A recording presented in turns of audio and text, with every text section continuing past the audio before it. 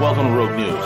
We are the preeminent geostrategic, geoeconomic, and geopolitical news show on YouTube and on the web.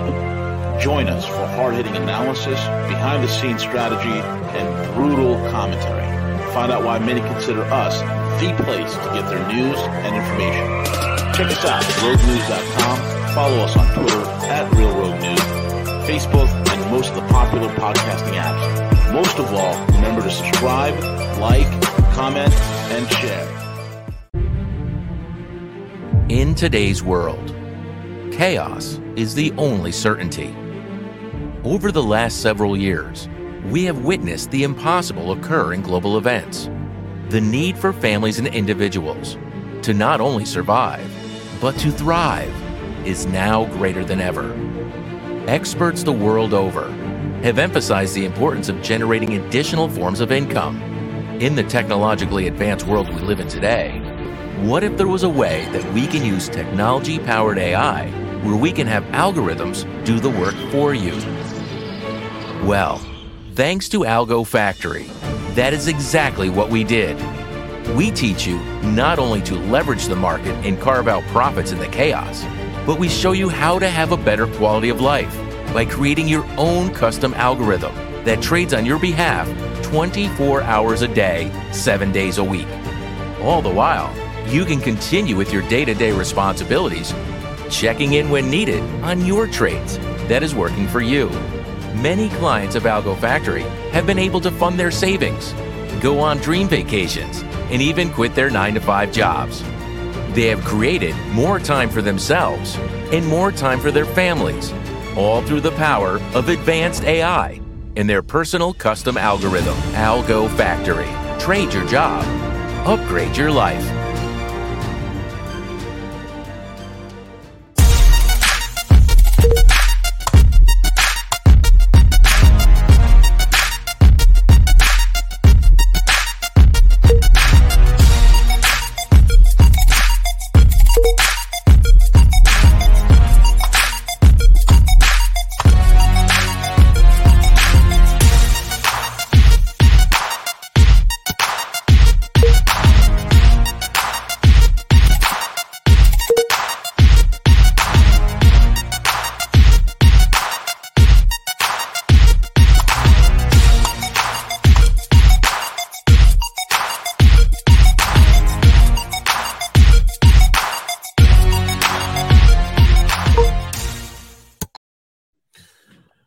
All right, folks, it's the one and only notorious, glorious V, the Gorilla Economist, coming to you live on this edition of V for Veles. Veles is with us. He is the dark raven of the deep state, the mystic raven that hangs out in the doldrums and the boardrooms and the think tanks of all across what I call Mogadishu on the Potomac, affectionately known as Washington, D.C. Mogadishu on the Potomac. I got that from a good friend and client of mine, Sherman. If you're listening out there, former guy served in military high level. Yeah. So yeah, Mogadishu on the Potomac. He worked for the Pentagon. That's what he called it. Oh my God, that's better than the Potomac two-step. Yeah. so folks, hello to Clearwater and hello to Kogapat. This is a special broadcast, and here's the deal. We're only going to be on for like 5 minutes on YouTube because Veles is going to get into a lot of deep stuff. So if you're on YouTube, you're listening to us, you want to get the entirety of the broadcast, go over to twitch.com and type in Rogue News TV. Okay, I'll show you guys real quick. Twitch.com. And then when you go there, you type in Rogue There's nothing on the News screen. TV, which, we're live there right now. And I'll show you guys what I'm talking about, right? Okay, here we go. Bang. Share the screen. Yes. You're not presenting. Oh, there it is. There you go. There you go. Yeah, I had to pull it up. So just go to twitch.com, type in Rogue News TV, and you get us over there. Okay? That's where you're gonna hear the rest of this broadcast. There's a lot going on that Veles is gonna be breaking down for us. So Veles, let's get into it. We'll go in for approximately 5 minutes from now. Got it. we'll sign out of YouTube and go directly on Twitch. So that'll give Okay. people enough time to get there. So yeah, I will hold off on certain content until we get there. So that being said, good morning, good afternoon, good evening, wherever you all may be. It's Friday, June 2nd, 2023. Another Beyond Mogadishu on the Potomac, another one of our Rogue News jingles that I came up with this week. I was joking with V about it. We are the ESPN of reporting on the game that is globalist infighting. So let's see here. I'll have a beer. So who has unseated Bud Light as the number one beer? Why it's Modelo. I guess that whole cross-border immigration thing had some unforeseen outcomes. Modelo, by the way, is owned by Anheuser.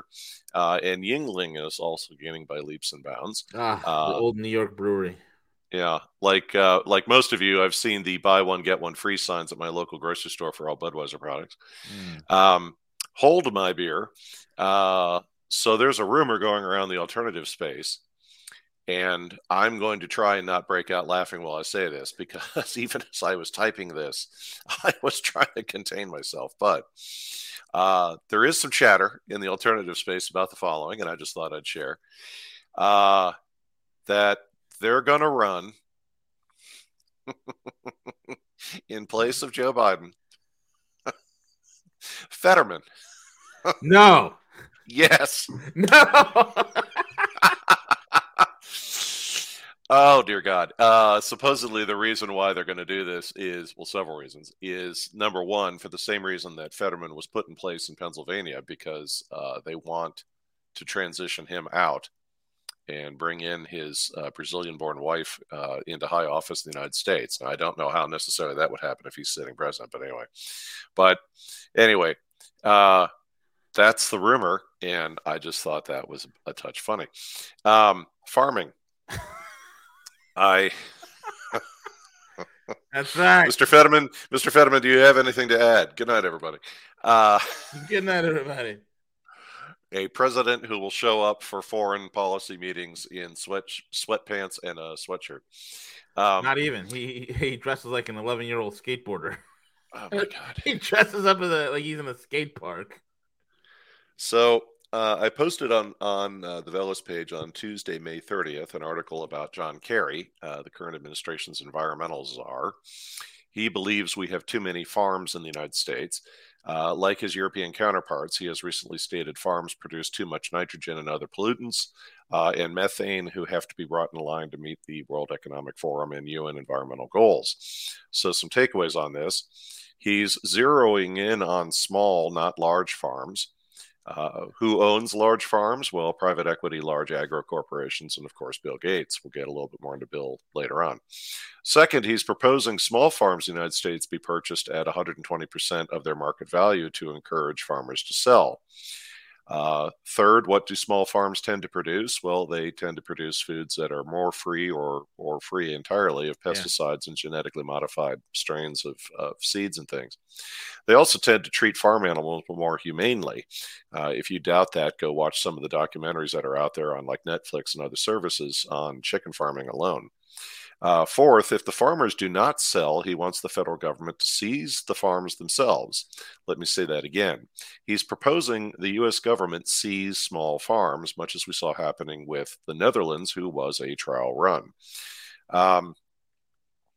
Now, our friend who's a god in the realm of legal knowledge would be correct, because I can pretty much anticipate what that person would be saying, that seizing property without rule of law opens a million doors of litigation from hell to the benefit of those farmers. Of course, what's critical about that is that small farmers have those resources at their disposal or know how to do that. By the way, that's not just John Kerry acting like John Kerry. That's part of an NGO called the Global Methane Hub, who is sponsored by the World Bank, a bunch of well-known foundations, and IKEA. That same group succeeded in getting 13 countries who have large livestock farming as part of their economy to try and shift those ranches to something else in the name of reducing methane.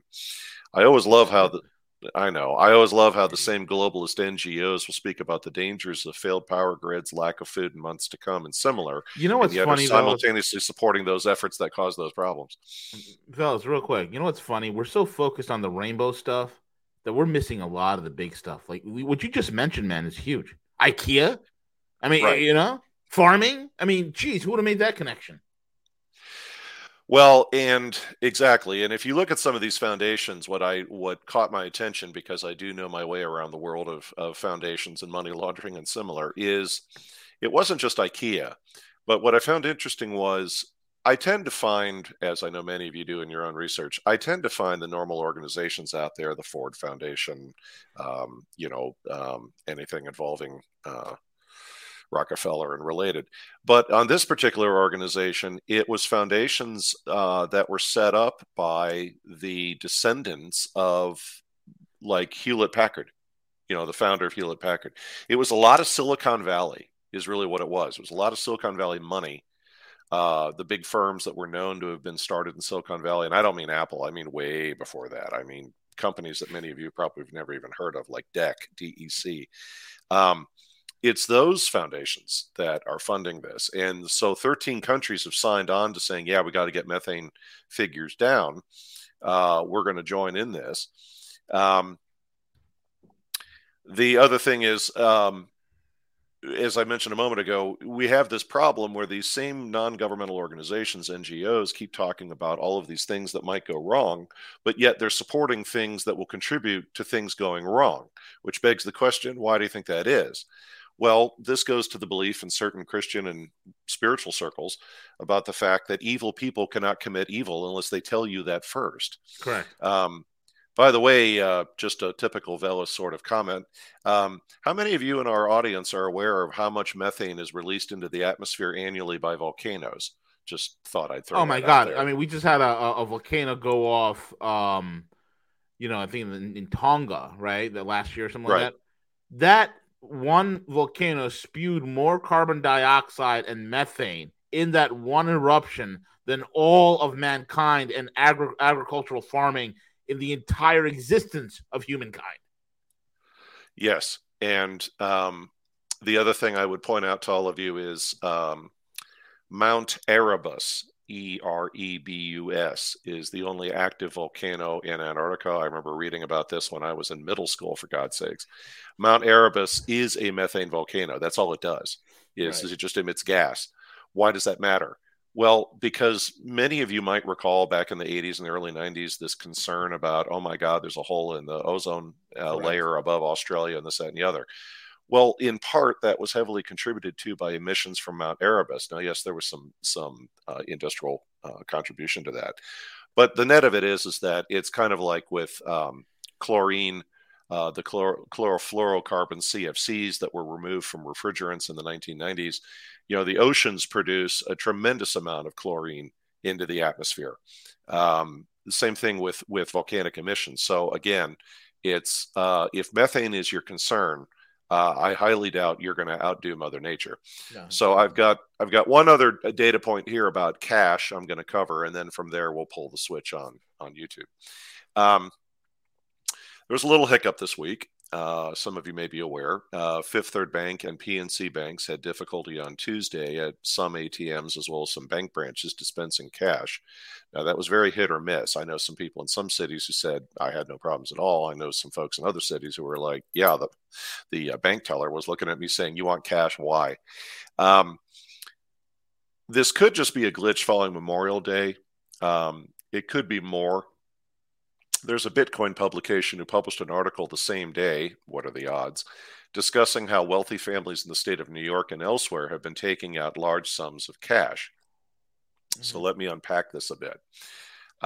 First, Rogue News and many others in the alternative space have been warning you for some time to have cash on hand and bills like 20s or smaller if you could.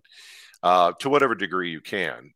We often say, quote unquote, some like $1,000 or whatever you can put together. What was interesting about families of high net wealth is they've been taking out huge amounts of cash. I mean, it's like some of you may recall there was this, I wouldn't call it a joke, but there was this thing during the Great Depression where people took out huge amounts of money, and they literally packed it up into the walls of their house because they didn't want it in the bank because there'd been so many bank failures. But it's always good to keep some cash on hand anyway, just because you may have a need or your kids need something or whatever. Now I know there's a lot of people that are like, well, it could encourage theft, and it's like, well, only if people know it's there. Second, while I was researching this story last Tuesday to establish the bona fides of this, I discovered this sort of thing has happened a couple of times. There's a number of articles out there talking about, pick a bank. And in a particular city or a particular area, either the ATM machines were not dispensing cash. It was not a function of there's no cash in the machine. It's just it wasn't dispensing any cash. Now, you could still use, in most occasions, you could still use your bank card. And there's usually a number of explanations given. But, the outcome is a lack of physical currency is not available. This also begs the question, why are high net worth individuals for several months pulling out large sums of physical paper money out of the bank? High net worth folks tend to have very good sources of information. So why are they stockpiling cash? Now, at the same time, yes, I'm well aware that wealthy people can often be rather eccentric, but they're usually still well informed. And the other thing is, how many times does this need to happen before people start preparing? Because the fifth item is the next time I raise this topic is because it's already happened. So I've done and we've done all we can to let everybody know you probably should have some cash in your house in an envelope or a lockbox or maybe if you've got an ammo safe or whatever. The other thing is that I had dinner last night with some friends, and one of the folks there runs a number of businesses, and they do banking with Fifth Third, among others. And one of the things they told me that I found interesting was they said, well, I can also tell you this, Fifth Third Bank, can't speak for other banks, but for most of their bank branches, they only deliver cash money one day a week. Yep. Yeah. And so that also begs the question, and I'm in no position to go dig this out, folks, so I don't know.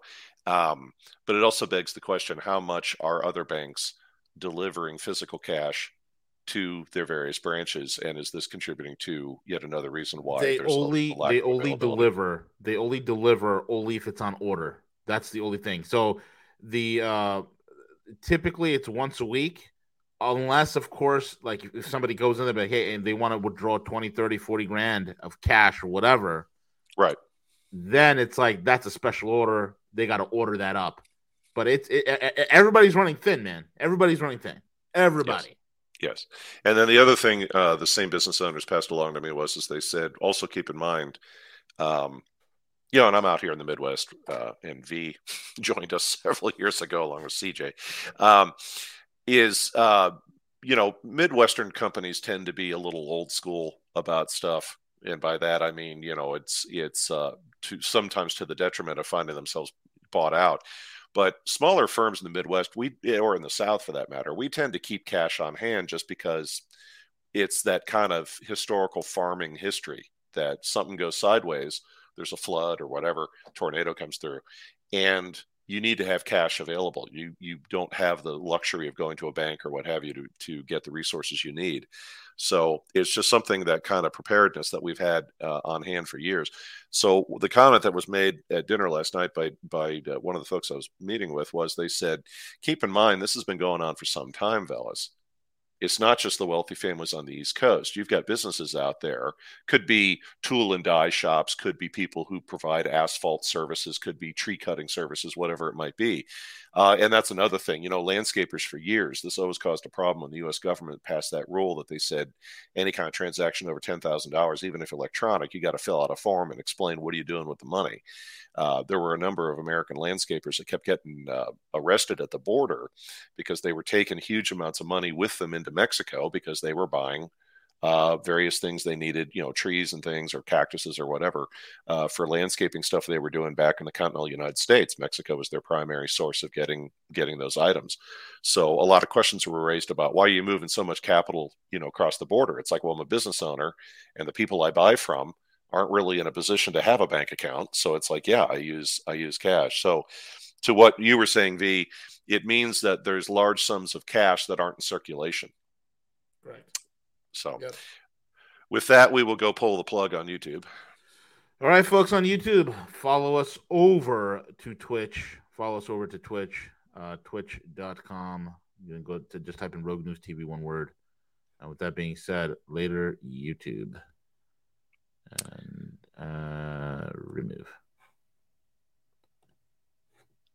Perfect. All right. We're live on Twitch and on Periscope. Go for it, buddy. When are we on Rumble, by the way? What? Oh, we're working on that. It's just one little Aren't we issue. This is going to be uploaded to Rumble. Okay, cool. Yeah. Very good. Very good. Yeah, I've had a number of people reach out to me where it's like, yeah, I know where the recorded stuff is, Veles. Where's the? We'll do it live. I want the live stuff. Yeah. And Bill, thank you. Yes, you're absolutely right about everything is fun and games until you start suing somebody. Okay, so now to the other content that I was concerned might cause us to get yanked on YouTube. So this item is called UFOs and Activism. Just a reminder, why did the FBI as well as U.S. intelligence have folks inside UFO research groups? Because it was a source of study. They needed plenty of examples of non-traditional groups that they could study to game out how to manipulate them. It's also why any activist group out there is so compromised. They cannot hold a meeting at Panera without the FBI knowing about it. I've shared with all of you, there's an old saying in Eastern Europe that says, and I quote, when 3 people gather in a conspiracy, 2 are government agents and 1 is an idiot, unquote. I'm noting this in my occasional rant about I cannot take you seriously because of X when it comes to a couple of things. From the Ku Klux Klan to Earth First to the Weather Underground to quote-unquote white supremacist groups in the United States to U-Haul truck drivers outside the White House, as I said last week, we're being played. If the machinery of U.S. federal law enforcement or intelligence communities want to make use of a group, they will. They already know every possible way that group can be leveraged. Why are we seeing such a marked rise in the media of activity who one could say is akin to, let's see if they fall for this one? Well, we know the major media organizations are managed by U.S. intelligence via Operation Mockingbird and related programs. So as all these strange stories are out there about shadowy groups, the powers that be need the public both distracted and unable to interfere. With that, V, can you pull up that clip I sent you? Where'd you send it? I emailed it to you, or I can post it to you here. Hang on 2 ticks. Don't have it. Okay. Yeah, send it to me on private, and I'll pull it up. Yeah, pull that up in just a second. Let me cover this other topic here before we do that. So the left-right thing. This is kind of a deep one, folks. I'd like to put forward the following after some continued discussions with friends of mine on both sides of the proverbial aisle. Repeat after me, everyone. At the present time, there is no true argument between the political left or the political right anymore. I say that globally, not just in reference to the United States. Social programs, military spending, education, the degree of government regulation, favorable business climates, and the list goes on. Those were the arguments of the 1960s through the mid-1990s. None of that applies anymore because, simply put, each and every one of those topics has been weaponized by our friends in the globalist community. Your self-identified political views are frankly something given to you by your enemies. So therefore, as I would advise you, reject it. I don't care what your political views are. No matter how much money you have or the degree you believe your wealth can influence an elected official or policy matters, that influence has been usurped the last 20 years. There's only one singular topic and one singular issue, one singular focus that should exist in our lives right now. Investigation and clarity on the goals of the globalist or Davos crowd, call them what you will, and how to impede, damage, and stop those goals, as well as look out for our families, our friends, and our own personal interests. That is it. To take part in any of the typical political arguments of the past 40 years is a waste of your time. The game has changed. You need to understand the players and their goals, because these people will hurt you if you can't keep on top of what they're doing. You need to reach out to those you know on the other side, whether philosophical, political, or whatever, and build bridges together, because we can no longer afford to be each other's adversaries. And I'll also leave you with this analogy from one of my ethnic communities. There's a documentary called Russians Denied Russia. And for English speakers, you'll need subtitles, as the whole thing is in the native language. In the documentary is something I've mentioned to you all before, as well as another item. The first item is this is the thing about the plaque that's at the port in Crimea, who states, "A nation left these shores never to return to their homeland again." It's in reference to the white Russian community when we fled Russia at the end of the Civil War. The second item is this. When Imperial Russia fell, the prestigious military academies had their school flags smuggled out of Russia for safekeeping.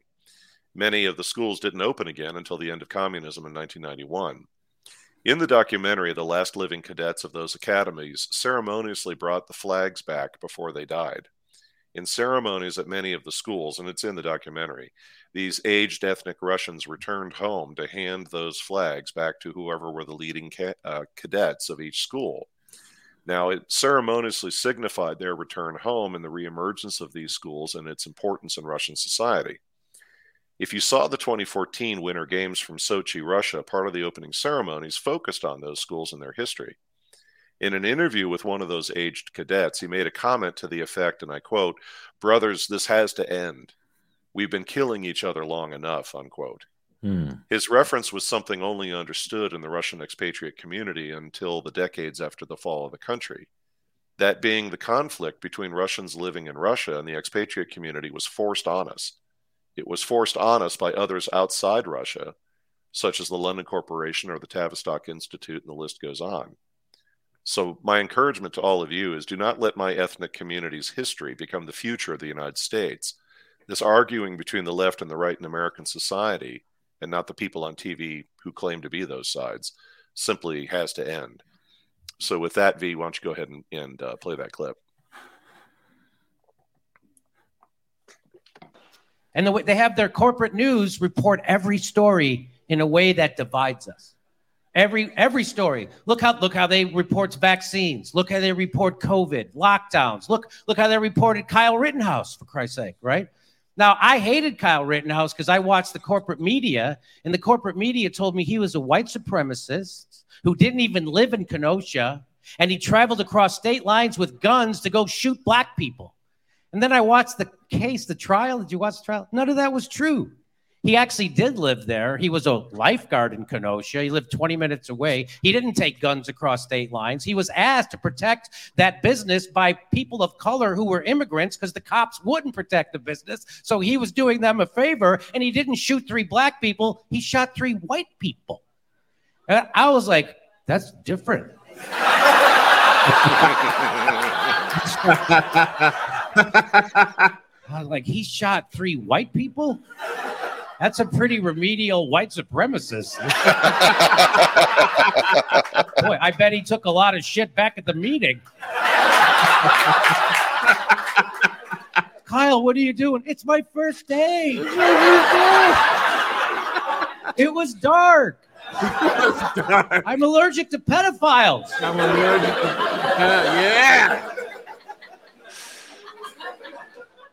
Isn't that amazing? That's, again, the power of propaganda. They can make you think anything they want to make you think. And now I know when I do this bit now, and it's going to come out in my special, I know the next day Kyle Rittenhouse is going to start the Milwaukee chapter of the Hitler Youth. I know that. And make me look like a dick. I know that.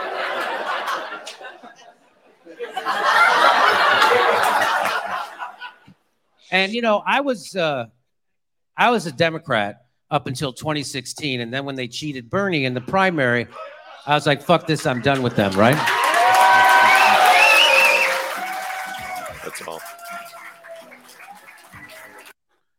So that was definitely relates to the whole thing about the media and revolutionary bliss. By the way, your comment about Alaska is well taken indeed.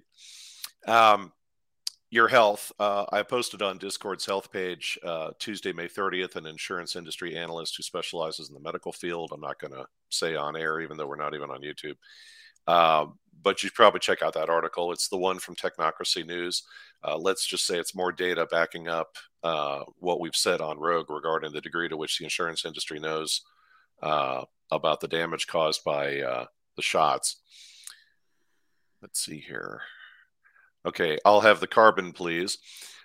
Speaking of your health and worries about global warming, caught some speeches by quote unquote, concerned European government advisors about carbon limits preventing people from activities they need. Case in point, airline, you have to take an airline flight somewhere, but they've already consumed their allotment of credits for the year. Well, not to worry. These European government experts say they have a solution to enable people, much like corporations, to purchase carbon credits to take that last minute vacation airline flight or whatever it might be. That's when the bulb went off for me. I'll paraphrase Mike Moore's comment about the only thing the world's elites care about is how you enable their goals or make them money. The result is they'll let you buy carbon credits in case you need to operate your air conditioning a bit longer or take a trip or similar. Remember the real reason why Elon Musk established Tesla, folks. They've they've figured out yet another way to make money off of us. Also, according to Blacklisted News, the head of the U.S. carbon credit certifying company named Vera has resigned over accusations of fake carbon credits being issued. This is ironic, as the same thing happened to their European counterpart 4 months ago. Let's see here. Power grids. Noting my comment about the power grids. Remember my comment on last week's program, too, about the Five Eyes intelligence agencies posting warnings about quote-unquote Chinese actors poking around America's power grids. The FBI's InfraGard organization also released a massive notification this week to its membership, dovetailing off that intelligence. The FBI InfraGard release went into great depth about various international actors and domestic scary people who might hit the power grid. Then, during the last week, CBS Mornings reviewed a DHS report about white extremists planning to hit the power grid. So what's our common theme here? They keep talking about a million possible villains who might take down America's power grid. Heck, it could be a fleet of U-Hauls driven by white men who strangely are native to Mexico or India. That's a joke. Driving into Transformers. It doesn't matter what excuse they use. The point is that we're possibly going to lose power for a week or a month, and we need to be prepared for that, i.e. the comment about having cash on hand. Signs and portents. Mentioned last week several of the goings-on in the economy and decision-making in corporate America. One of those data points being what the press says about information security and those working in it versus the reality of that field. More bluntly, life in the halls of information technology security departments and firms are gritty at best right now. Please refer to last week's program about all the cost-cutting and short-term executive thinking in the United States and the global business community. According to the article I posted to the Veles page on Wednesday of this week, over 1/3 of C-level, chief executive officer level, IT security executives in the United States and Britain are leaving their jobs or have. They would rather resign than be working there should things get bad. 9 out of 10 senior IT security leaders report being moderately or tremendously stressed, and the tenure of such leaders is progressively getting shorter. It's also being realized many corporate IT security leaders are relying on their outside consultants to tell them when to resign, as much as help them resolve the problems they're trying to fix. Most senior IT surveys have indicated those leaders are saying they're at the mercy of their fellow C-level executives who keep cutting budgets and increasing their scope of ownership. This is part of the shift of responsibility I mentioned last week, while traditional C-suite executives like CEOs, CFOs, chief operating officers buy themselves more time. Now, with all those staffing problems and cost cutting, sure sounds like someone could make the case if major U.S. infrastructure has to start failing due to hacking or sabotage. India and defense. Per the Hindustan Times, India over the past several years has reduced defense purchases from outside the country by 10%, while increasing defense exports several factors higher during the same period. India continues to be a growing arms exporter, and I recall the papers I wrote about India's arms industry as far back as the 90s. I wonder how Turkey and South Korea feel about all that competition in their mid-tier arms markets. Plus, arms sales are big money in global economics and a boon to your high-tech sector. Just ask the United States. That's a real nice economy you got there, India. It'd be a shame if something happened to it. Weapons sales. Speaking of arms sales, do you remember when I told you a couple of weeks ago about how arms from Ukraine were showing up among arms traffickers in South America? The press in Mexico is now reporting that United States supplied AT-4 weapons are being openly purchased by Mexican drug cartels who were originally given to Ukraine. Amusingly, the AT-4 is what's known as a man-pad or a man-portable anti-tank or anti-hardened sight weapon. It is unguided, but it's very effective. And one of the biggest advantages, at least according to all the marketing documentation from Saab, who builds it, is nearly anyone of any skill level can use it. Remember, everybody, another method to launder money is arms sales. Further defense news, Gerald Celente had a data point in his recent newsletter. The U.S. defense budget is about to reach $1 trillion next year. By the way, next year is this October because that's when the federal year begins. To paraphrase John F. Kennedy, imagine what that kind of money could do if we shifted the U.S. economy towards space exploration instead of making war on most of the planet we live on. To quote Lando Malari from Babylon 5, and I quote, "Is there anyone with whom we are currently not at war, Lord Rifa?" Unquote. Bilderbergers were in Lisbon last week, in case anybody forgot. 'Tis the season. The Bilderberger meeting occurred last week, which will be followed by the Bohemian Grove out in California in the June and July timeframe. And then the Aspen Institute will have several events later this year, including their security summit in the mid-July timeframe. Ironically, while researching this, I literally found job openings on ZipRecruiter for the Bohemian Grove event, in case you want to wait on tables or work as a guard or whatever it might be. I did have to wonder whether or not I should take some time off from my current work and see what sort of cheeseburger I can get up there by working on site. There was a good clip on the Odyssey network, Odyssee, that Odyssey, a platform like Twitch and Rumble and so on, by a group called We Are Change, and the name of their clip was Live at Secretive Meeting. The video was a bit grainy, but I appreciate their efforts. They were filming various people that were going into the Bilderberger meeting. Also, let that be a reminder yet again to diversify the platforms you leverage for various broadcasts, not just Twitch alone or Rumble or whatever you may normally use. Bill Gates glows in the dark. Among many things we monitor about Bill Gates is his involvement in the nuclear industry. As I allude to almost weekly, there's been a sudden plethora of stories covering the topic of nuclear power lately. That, of course, immediately makes me wonder why. On that subject, also recall Brendan O'Connell's comments that should they run the global economy into the ground, they'll help turn things around by offering the world technology they've been sitting on the shelf for some time. Technology the globalists own, of course. We've continued news stories about problems in Germany now that they've shut down the last of their nuclear power plants. Those concerns are shared across Europe, including France, who once had a very viable nuclear industry. At the other end of the ledger, we have recent interviews by none other than Oliver Stone and Joe Rogan discussing Stone's documentary about nuclear power. Namely, he's a huge supporter of it, and his documentary covers the many ways in which support for nuclear power has been stopped at every turn. If we were to consider the book The Conspirators' Hierarchy by John Coleman, I know many of you know that book, which covers the Committee of 300 and other related globalist groups, Coleman discussed in his book extensively the topic of nuclear power because the globalist community has opposed nuclear power at every opportunity. For powerful individuals focused on a global economy whose profit driver is scarcity, the last thing you want is relatively free power. My God, next people will want elections to actually accomplish something. So what's old Bill been up to? Well, the usual. In a place called Kemmerer, Wyoming, he's been supporting the building of what's described as the most advanced nuclear facility in the world. I'd also point out, removing Bill from this topic, there's been considerable development in the nuclear power world the last 10 years. A science article was just published yesterday, as a matter of fact, about how British researchers had achieved a massive breakthrough in nuclear fusion, namely controlled sustainment of temperatures hotter than the sun during a fusion reaction. Bill owns a company called Terra Power, who's rolling out an advanced power plant called a natrium plant by 2030. Wow, 2030. That year has been mentioned quite a few times of late for some reason. Anyway, Bill says we need these new nuclear power plants to combat, say it with me, global warming.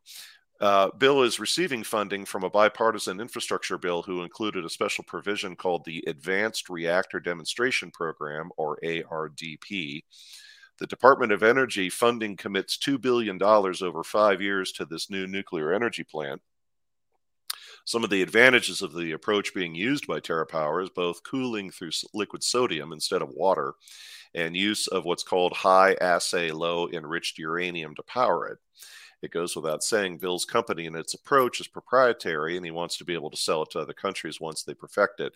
By the way, I would also point out, folks, you may recall from some of our rogue programs a while back, I had covered that there was a sudden surge recently in uranium mining, both in the United States and in Canada, as well as globally, which had immediately raised my suspicions as to why that was.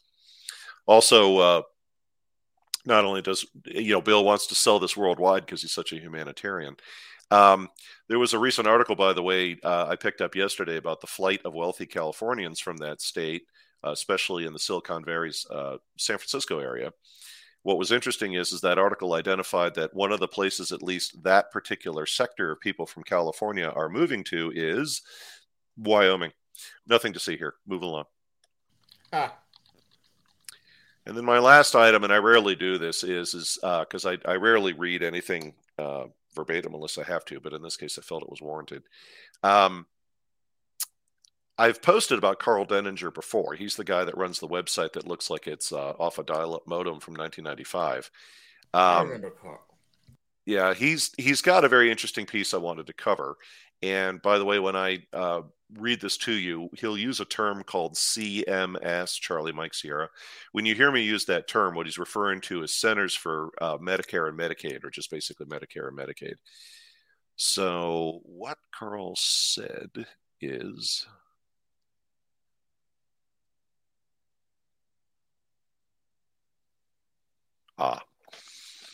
So I'm quoting directly from what he posted. The details are a bit thin, but there's no reduction in the debt on the table. That is, the government refuses to cut spending to less than what it can take in via taxes. He's talking about the debt ceiling. The growth in mandatory programs, specifically CMS, is where the problem is, and I've pointed this out for 30 years, all the way back to long before this column was originated and when I was running MCSN.net. It's a math problem when you get down to it, but that also means it's a serious political problem because waving your arms around will do nothing. What it makes worse is that all of it is illegal. 15 USC Chapter 1 makes what our medical and pharmaceutical firms do on a daily basis federal felonies carrying 10-year prison terms for each person who's been screwed over in each occurrence. 2 decisions legally, Royal Drug, which is 440 U.S. 205 from 1979, and Maricopa County, 457 U.S. 332 from 1982, both found that there is no immunity from antitrust laws for medical providers and medical insurance companies or drug companies. None. These decisions have stood unchallenged since 1982. No statute has modified them. The cited claim of immunity in the first, McCarran-Ferguson, was disposed of as not applicable. So that sort of claim regarding insurance firms is void too in what's known as res judica, which from Latin means already decided. Neither political party nor any of the states have in the 40 years since that time prosecuted anyone for these violations, nor sent anyone to prison, including those who got slapped for doing it in the cases that went to court originally themselves. None have forced the end of discriminatory pricing practices. California has gone even further and claimed authority to enact same at state level, despite the Supreme Court throwing up all over it to what they did in 1982 prior to the States Act, and nobody has gone after them either. We cannot resolve the fiscal mess in the United States without resolving this. There is no possible resolution without not only putting an end to this, but removing it on a forward basis. The cash basis deficit within CMS is larger than the entire federal deficit last year. That is, if you fixed it, we would have no deficit in the United States. The inflation you see today would not exist. The destruction of your purchasing power over the last several administrations would not have, on the whole, happened. The parties will not take this on because you won't force them to. Instead, you wish to talk about other things, all of which I assume you think are important.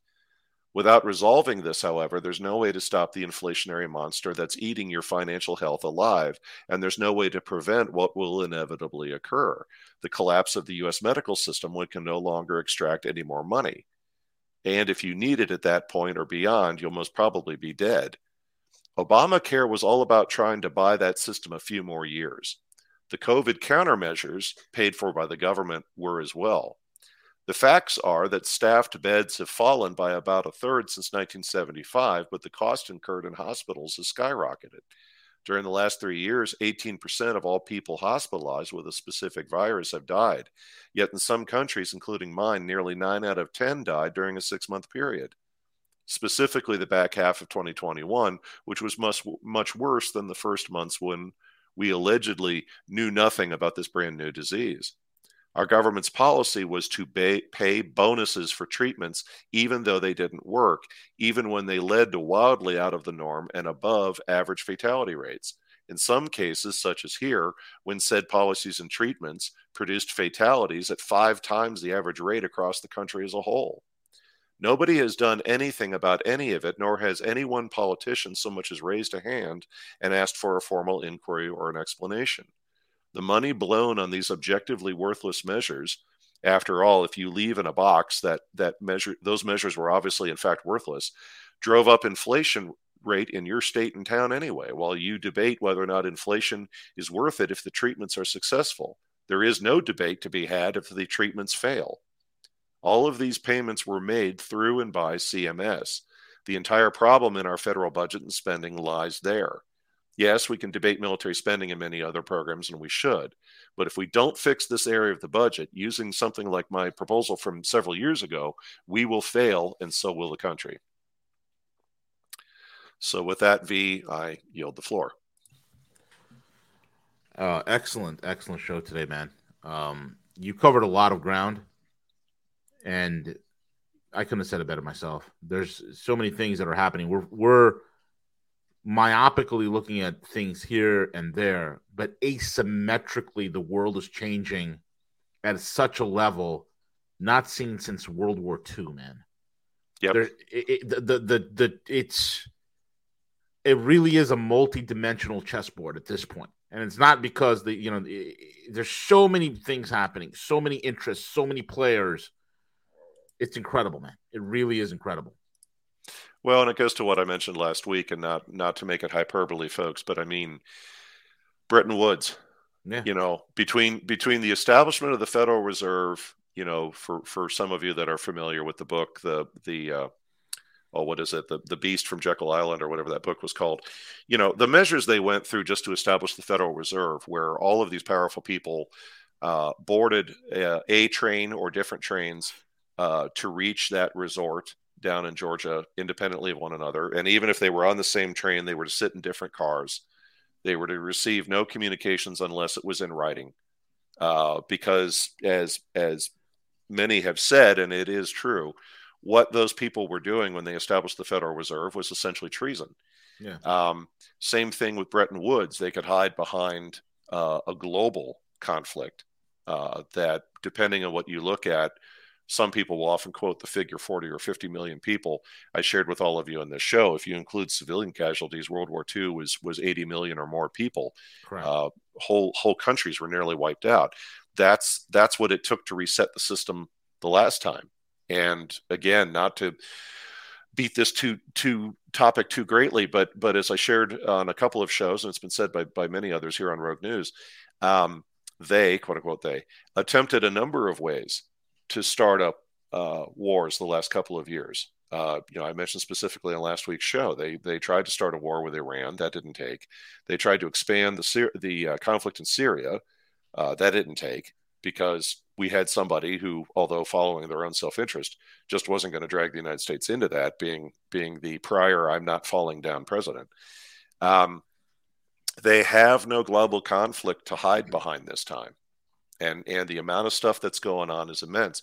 But I have great respect for our friend in the legal community who is on listening to this show today and has been on a number of the discussions we had on Discord in the past.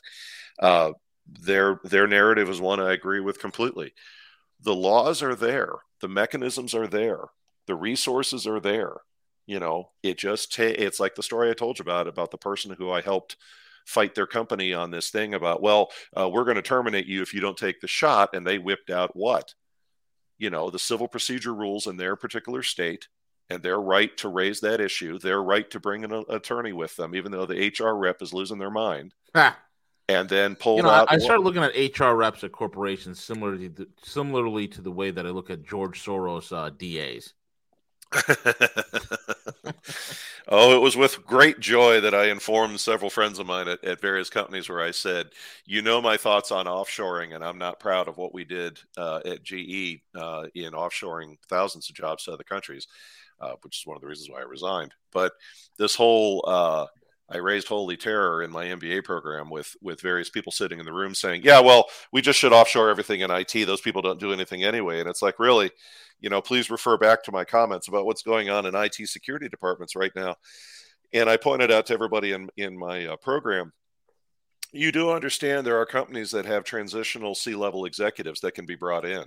Like, we don't need your board of directors. We don't need your senior managers. We don't need your mid-level managers. I can replace all of them. In fact, if you really want to get something done, I mean, I helped found a consulting practice that's what we did. We brought in transitional executives when everybody in the company couldn't make a decision because of politics or whatever. And it's like, okay, well, if the right thing of options 1, 2, and 3 is option 2, then this is what we're doing. That person didn't need to worry about their career because they don't have one. Their job is just to come in and do the dirty work and then leave. And then you can bring another politician in after them. But this thing about the legal community, folks, your tools, your resources are there. Pressure can be applied. The woman I was mentioning a moment ago, when she finally slapped down the nuclear bomb, which was, here's the FDA Rule 320 and all of its associated provisions. And the HR rep went out in the hallway, and the legal counsel for the company just shrugged and looked at the HR rep and said, she's got you. She's got, and the HR rep is screaming about how dare she and blah, blah, blah, blah, blah. And he's like, you need to shut the hell up. I don't think you understand. She's got you. The rules were always there. It's just none of our employees bothered to go do the research. And so the HR rep walked back in the room and told that person, we're dropping the entire mandate for everybody, because they couldn't just do it for her, because that creates another legal jeopardy. So my point to all of you is, always tread carefully in that universe.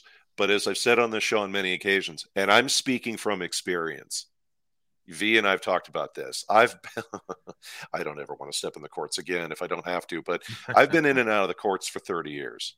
Family, civil, federal, I've been in all of them.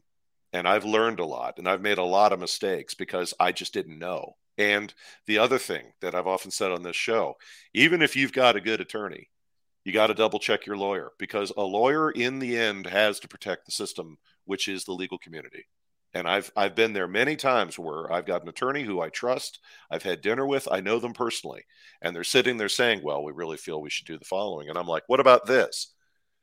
Well, yeah, we could do that too, I guess. And it's like, right, because I read your damn handbook, and I'm not spending another minute in this courtroom if I don't need to. Why don't we just, settle this through an intermediary or what have you? Oh, and by the way, all the evidence that's been brought into this case didn't follow proper judicial procedure rules. So why are you, as my attorney, not raising that, lawyer who I pay?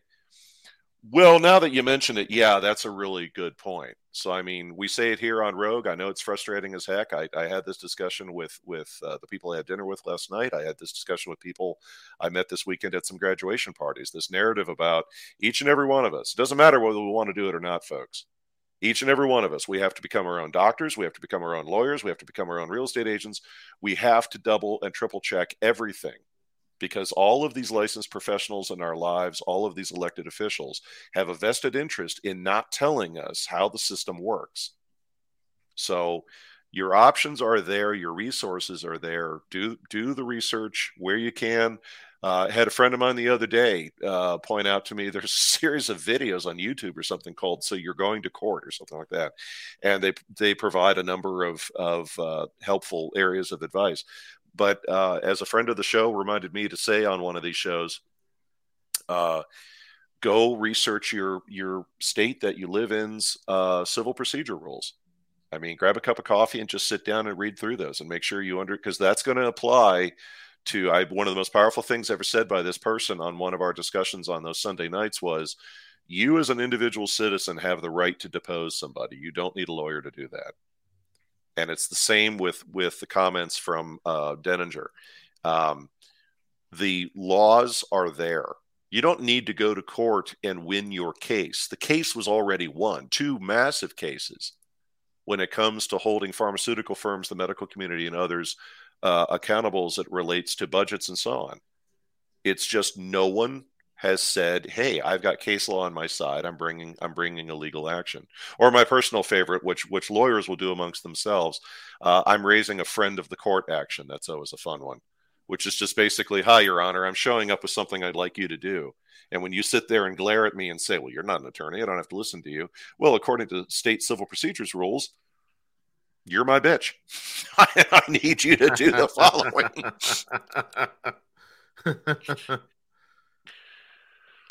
Oh my God, that's funny. Veles, good stuff, brother. Thank you, my friend. And I'm not sure about next week, folks. I'm planning on having a program, but we'll see. But and take care of yourselves. Have a good weekend. Harley is coming up next. Harley's next, and for those that don't know, I'll be on vacation. I'll be touch and go on shows, so just want to give every single one of you all a heads up on that. And with that regards, Harley is next. Keep it locked and loaded. We'll be everywhere, including YouTube on Harley. Cheers.